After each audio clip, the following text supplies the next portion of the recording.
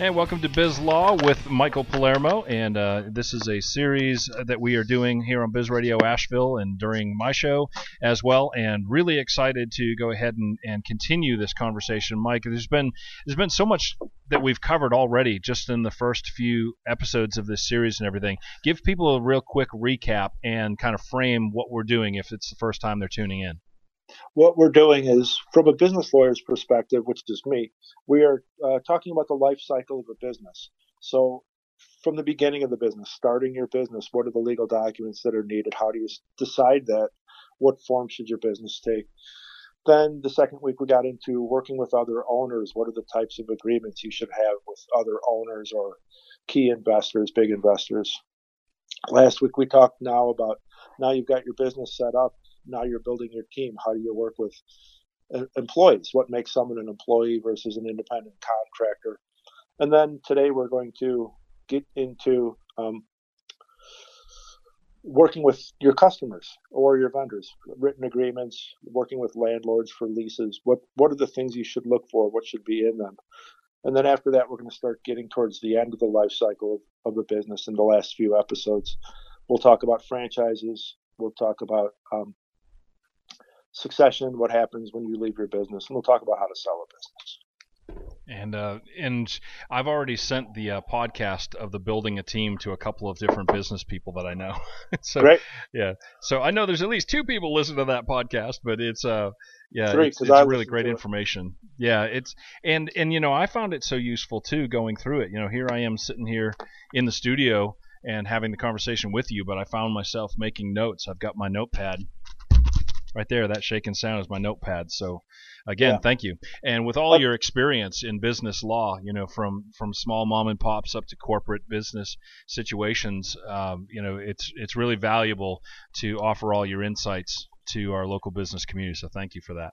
I'll tell you what, Matt, I've been doing this almost 30 years now, I hate to say, and I still learn things. People ask me to do something I've never done before in that 30 years. So, and we've done this radio series before, but every time we talk, there's something new to talk about, something different. I heard something new the other day. You heard something new. So rely on your experts. One of our underlying themes has always been, you don't know what you don't know. And I know a lot. I don't know everything, but I certainly know probably a lot more than people who are starting, even running a business when it comes to the law, at least. Well, let's talk now about customer and vendor agreements. What are they? Should people have them? Let's get that conversation started. Fundamental question. Do you need a written agreement with your customers? And if so, what should be in them? The answer is it just depends on your business. That's the lawyer answer, but I think everybody listening probably figured that out. If you're selling cupcakes, somebody walks in the door, buys the cupcakes, and leaves. That's actually an agreement. They say, I want to buy a cupcake. You agree to sell them one, and they pay the agreed upon price. It doesn't have to be a 5-page written agreement. I get a lot of business owners that call me and say, hey, should we put together a written agreement? Fundamentally, I ask them, what is your business model? What are you giving to people in exchange for them handing you money? How complicated is that transaction? What are the repercussions of that transaction if something should go wrong? So what I look at is, do you need to define certain things that aren't understood automatically with somebody just walking up to your counter? And so when people are walking up to your counter, I think in the age of COVID, it's important for us to take a moment and think about e-commerce on that. So when people are walking up to your counter, nowadays more than ever, it also could mean they're logging in on your website. Is there a different consideration for this conversation? Is it framed differently when you're looking at business online versus business in person? The method is different because you're not standing there with a cupcake in your hand and a $5 bill, but the idea is the same. That you need to set certain terms of the transaction, and when you're online, those terms are more easily set because you'll build that into your business portal, your web portal. But what about go ahead. Even big businesses, they're doing a lot of work online now. If they're ordering equipment, or if they're a big manufacturer, they might have their vendors or their salespeople just log in and place orders. So all these things need to be there that we're going to talk about in about a minute. Well, maybe 2 minutes, because I have another question as far as online versus in person. Jurisdictionally, for businesses, is there a difference for their online commerce versus their brick and mortar commerce? And this goes under the heading of I learn something or I get a new challenge almost every day, even though I've been doing this for 30 years. What if it's business to business? Pretty much every state, to my knowledge, has adopted what's called the Uniform Commercial Code, which was set up, I don't know, 100 years ago to try to formalize and standardize transactions, mostly amongst merchants, but also business to customer. Mm-hmm. And so the problem being certain states are going to modify the Uniform Commercial Code for what their particular constituents might want. So, yeah, if you're selling to someone in California from North Carolina, there might be different warranty obligations or shipping obligations. I don't know what it could be. Probably warranty obligations. California's kind of strange with warranties. So it does, for a $40 order, who cares? Right. But for but if you're one of our advanced manufacturers or something like that, and you're talking purchase orders that are tens of thousands of dollars, you better have that figured out. More. I mean, when we get into warranties, especially things like that, one word in a warranty can completely change the meaning of a document, and whether or not the contract was entered into in California or North Carolina could have a big impact, and that's still being resolved by the courts through lawsuits. Yeah. When it comes to the e-commerce. Yeah, and there's a lot of areas like that. We won't go too far down rabbit holes and everything. I don't want to distract you off from what you were going to say. Yeah. So when we talk about agreements, so you've gotten past the threshold question that you're not in retail. You're not just selling, widgets for $4 each when somebody walks in. The things that go into every contract, whether it's someone buying a cupcake or someone buying $400,000 worth of widgets. Basic things: price, quantity, quality, delivery date and method, and whether or not there's a warranty. Those are kind of the big things when someone asks me to either review a contract, talk to them about a contract, or draft a contract for them. Those are my starting points. Price, quantity, quality are actually related because you might get a discount for purchasing a bunch. Mm-hmm. So the unit price might be 50 cents, but if you buy 10,000 of them, the unit price goes down to 40 cents. You want to make sure you got the price and the quantity down. And also the quality. If you're buying, let's say you're buying pens to hand out at networking events, you've got the price, they're $1 each. You buy 500 of them, so now they're 90 cents each. But what's the pen look like? Is it going to be a cheap pen? Is it going to be a really nice pen with logo and engraving on it? So those are kind of the three things. And then delivery date and method.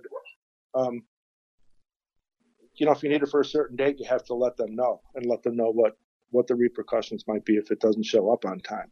Yeah, and that would be a category that would make me nervous nowadays. There's so many moving targets on that. Even for here at Biz Radio, there's not a whole lot of mail that goes back and forth. We're an electronic company, right. But still there are times where things have to go through the mail, and I've had simple things that take a week and a half when it should have taken 3 days. And so that the delivery part would make me nervous in 2020.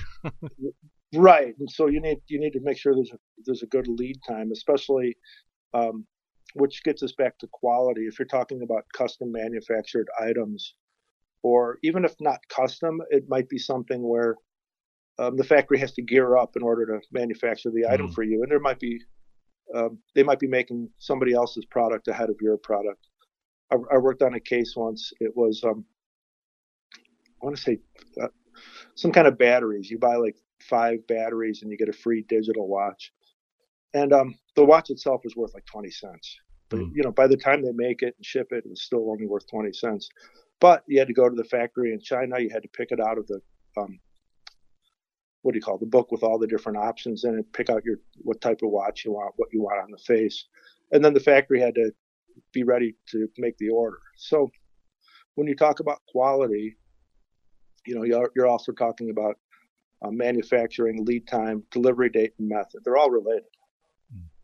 And so when you're drawing up these different, customer or vendor agreements and everything, is there also the component, maybe you were going to get to this already, but the flip side of it, like in order for us to fulfill these benchmarks and these timelines and everything else, you've got to have X, Y, Z to us in this format by these certain times, or that guarantee is gone.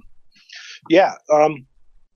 So those are just the basics, basic, contracts 101, first year, first semester of law school: price, quantity, quality, delivery date, method, and whether or not there's a warranty. Of course, when you get into specialty items, you'll be working with the manufacturer or the manufacturer's rep to set benchmarks, to set quality. One thing I learned on that watch case was there's different kinds of plastic. What kind of plastic do you want, even for this little tchotchke? You got to make these decisions, and then that plastic has to get to the factory. But those all should be in writing. Now, what are the risks to businesses if they just kind of fly by the seat of their pants and they're like, well, it seems like a lot of work to write this all out, to be so specific. I'm a handshake kind of business. What is the risk that they are taking on by not showing due diligence on this side of it? The risk is you get what you pay for. And if you didn't tell them what you were paying for, you're going to get what they give you, and you won't have any right to complain. If you're just selling cheap little plastic things at the cash register, you might not care because, it's a keychain. Who cares? But if this is a critical component of a brake assembly, or like you said, we've got some incredible manufacturing moving to down by Hendersonville and up here in Asheville. These pieces are going in airplane engines, and medical equipment and everything. Crazy medical equipment. The more critical the component or the product, the more detailed you want to get into it. It might just be calling out a catalog number or a product name. But it might be more detailed than that. So if you have a draftsman drawing up what the product looks like to be manufactured, that draftsman should also draw up what the materials are, what the standards are for the materials, what your rejection rate is for defective products. That should also that should work its way into the contract somehow. Now, this is going to be a little bit of a callback to a previous episode, but are these contracts, does the level of liability for an owner change based on how they structured their business when we're talking about these specific customer and vendor agreements, these contracts? So for the owner, hopefully they've set up as a proper corporation or limited liability company. And as long as they're running it properly, the liability for some sort of defective, let's say if you're the manufacturer and you sell a bad product, that liability should stop with the corporation or the limited liability company. It shouldn't extend to the owner. Not to the person personally. So, but having these contracts and these protections and everything, the corporate structure really is going to be that barrier on personal liability rather than the contract itself. I'm thinking about a lot of sole proprietors and small businesses. If they're thinking, I have this contract, I'm protected and everything. Like I said, call back to a previous episode. The structure of your business is going to be more what determines protecting your personal liability rather than these contracts. Correct? Yeah, it's actually illustrates that all these episodes, everything we talk about, are related. So when I meet with you to form your business and I'm asking you a million questions about, well, what kind of clients are you going to have in 5 years? What sort of product are you going to be selling in 5 years?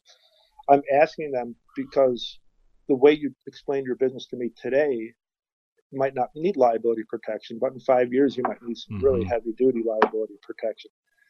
So like in that case, if you remember, I may have said, if you're a sole proprietor, you probably don't need to set up any type of structure because you're always personally liable. But if you're making a critical component, even as a sole proprietor, in that particular case, you can probably shield yourself from liability contractually, but you'd have to do it through the corporate entity or the company entity, the LLC. Mm-hmm. Well, very good. And, because my interest too, my personal interest and motivation in hitting these different issues is that I want to see that our local business community does what they have to cross their T's and dot their I's. because it just seems, and I know in a future episode we're going to talk about, real estate type things and lease agreements and everything for your space and all that kind of stuff. But right now, there's just this weird little tug of war that's going on, and I talked about it in my show in a separate monologue, but where these large corporate interests are really coming head to head with locally owned mom and pop businesses.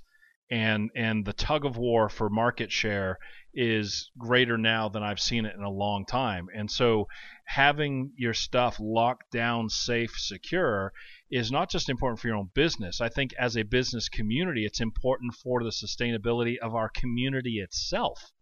One thing that Asheville offers is scale. But when I talk about scale, I don't mean making 10 million units. I mean, we have smaller businesses that can make 500 or 5,000 units, or that can pivot on a dime and modify a design within a couple of days and get a modified design out. Whereas if you're dealing with a huge factory with 8,000 employees, they need to keep the wheels spinning, and they can't do it with a 500 unit order. So that's what Asheville has. That's great. And one of the things that, just to do a little on myself, is I've worked with these big global billion-dollar corporations, and I've worked with the mom and pops, and I don't see why the mom and pops can't have the same legal services, the same high-quality legal representation that I gave to the billion-dollar businesses. And that's kind of one of my selling points is, we can be sophisticated, but we can also still be mom and pop and local, and wear flannel shirts to work and everything that you can't really get in the big city. Right. And here in Western North Carolina, wearing a shirt to work is optional, right? I mean, yeah. All right. So let's take it to the next step then in this topic. The next step is going to be warranties. Warranties are big,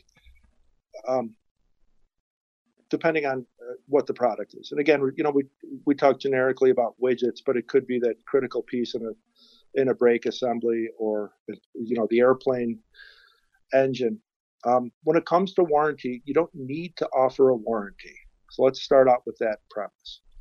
You don't really need to offer a warranty. It just depends on your level of risk, what the product is, what the risk of a failure of the product is. For a $200 sale, you don't need to call me up and spend $800 drafting a warranty. It's inefficient. If the $200 sale goes south, you just give them their $200 back. But if it's a critical component, now you want to start getting into warranty. So you'll hear like lifetime warranty, limited warranty. The big one is 100,000 miles or 10 years on the powertrain. Those are all samples of warranties. You hear the roofing companies give lifetime warranty on parts and labor. Well, that's actually a limited warranty. Notice they don't say warranty on the roof is not going to leak. Because in the roofing business, in the housing business, leaks come from anywhere and they come from everywhere. So you don't really know. But they can warranty, hey, we put it on and we put on a good product. Interesting on like the terms that are used. I'm someone who, like, I would snicker sometimes at like warning labels, or I went through a phase where I really enjoyed reading the fine print because there was stuff where it was just like facepalm worthy, it was head shake worthy. But there's a reason for that, because I got to the point where I started reading some of those things and I realized they put it on there for a reason. It means there was actually a legal case tied to that. Quite often. Yeah. And it would just shake my head and go, wow, somebody got a lot of money awarded to them because they spilled hot coffee on their lap. It was hot coffee, and they didn't know it was hot coffee. So there's reasons for these discussions, and I think, especially with small business, with the people that I've known, I think there's a tendency to kind of be like, yeah, well, that not me. It's not going to happen to me. Sure. I'm not going to have to deal with this kind of stuff. And when they see these different warning labels or small print and everything, they just kind of snicker about, oh, we've just become such a litigious society. There's a reason that those are on there. Yeah, I've drafted all kinds of warranties, and they kind of read the same, but they're use specific. They're specific to a particular business. I've done work for restoration specialists where they come in and get rid of the mold and the mildew and that sort of thing. But they can't guarantee that all the mold and all the mildew will be gone because mold and mildew are floating around in the air. Mm-hmm. So I've drafted, it's a limited warranty. It's the warranty says we came in, we did it, we set up the appropriate machines, we did it in a workman-like manner, and we'll guarantee that it'll be below a threshold of mold for 30 days. But after 30 days, you get back into the roof leaks, water's coming in the basement, who knows who left the window open. So you give them a limited warranty based on your specific business. And these aren't $1 million businesses. These are, they might have $500,000 and $750,000 in revenue, but the warranty is going to protect them when somebody says, "Hey, you put on a new roof 4 years ago, and now I've got mold in my basement." And you can point to the warranty and say, "Hey, we disclaimed," which is actually a particular word. We disclaimed any type of mold in our warranty. We said we're not responsible for any kind of mold, and also our warranty was only for 30 days. I think it's safe to say when people are like, the whole "it'll never happen to me" syndrome, hopefully people are not naive enough to think that that's still the case. But the idea that, well, I'm practicing good business practices, I got good relationships with people, and no one would ever come back a year later and try to make a ridiculous claim on me. Yeah, no one.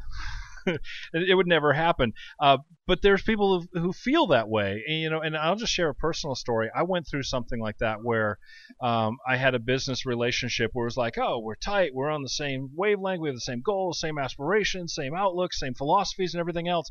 And it ended up costing me $17,000 in stuff that was bilked out of me. So that was an expensive lesson to learn. And if I had gone through some of the things you've talked about in this series, I guarantee you to get those protections in place would not have cost me $17,000 on the front end. What I tell a lot of these, especially smaller clients, is you got to communicate. What are the hot spots in your business? Why are 30, 40, 50% of your complaints going to come back in a year? And get out in front. So you tell the person, "Hey, we're putting on a roof, but we don't know where the water is coming from. So you might still get water after it rains." Or, we're going to paint your car, but you had a lot of rust underneath, so we're not sure the paint is going to hold your car. Just tell them that, get out in front of it, and then you've got a warranty to back it up. I've had dozens of clients come back over the years and say, "We got a complaint from this guy. He was threatening to sue. He had a lawyer." And we pointed to the warranty you drafted and said, "Hey, here's your remedy. We'll abide by the remedy because he paid for that remedy," which is usually something like, "We'll either fix it or just refund your money. But we're not going to play along with the whole lawsuit thing." Well, it saved them all kinds of money and lawsuits and heartache. Yeah. We're already up on the end of our time here. Is there anything that we want to make sure that we let folks know about before we wrap up this episode? One last point on warranties, and especially when you get into bigger purchase order type situations, not necessarily a custom order, although it could happen in a custom order thing too. We call it the exchange of forms, where, and going back to the fax machine days, somebody will fax over an order for, a big order with your properly drafted warranties and claims and terms and conditions on it. And then the other company faxes back an acknowledgement, but with different warranties and claims and dispute resolutions on it. And then the courts have to decide, well, did they have a contract? The courts will look at price, quantity, quality, delivery date, but then they got to figure out which warranty applies. So just watch out. If someone says, "Hey, this is our standard form," stop, pause, read it, see if it fits your needs, war game a worst case scenario, and call someone who can help you with that, like me. Very good. And that's a great segue to give an invite. Right. What's the best way for people to get in touch? Email palermo@palermolaw.com. My website is palermolaw.com, and I think there's a contact me or something like that form on there. All right, very good. And if you're listening on the podcast, you can just look down in the description to connect there as well. And Michael, thank you so much. Michael Palermo Business Law Firm, serving Asheville and Chicago areas. Thank you very much for taking the time. What's our preview for next week? You're welcome. Next week, by special request, we will be talking about franchises. Very good. What is a franchise? What's it like to buy into a franchise system? The legal stuff. Yeah, that's good. And also, I hear a lot of local businesses talking about wanting to model their business as a franchise to sell franchises. Yeah, don't do it. Yeah, we'll talk about that more next week. Talk about that next week. All right, very good. Thank you, Michael. Appreciate it. You're welcome. All right, stick around. More conversation is always coming up next right here on Biz Radio Asheville.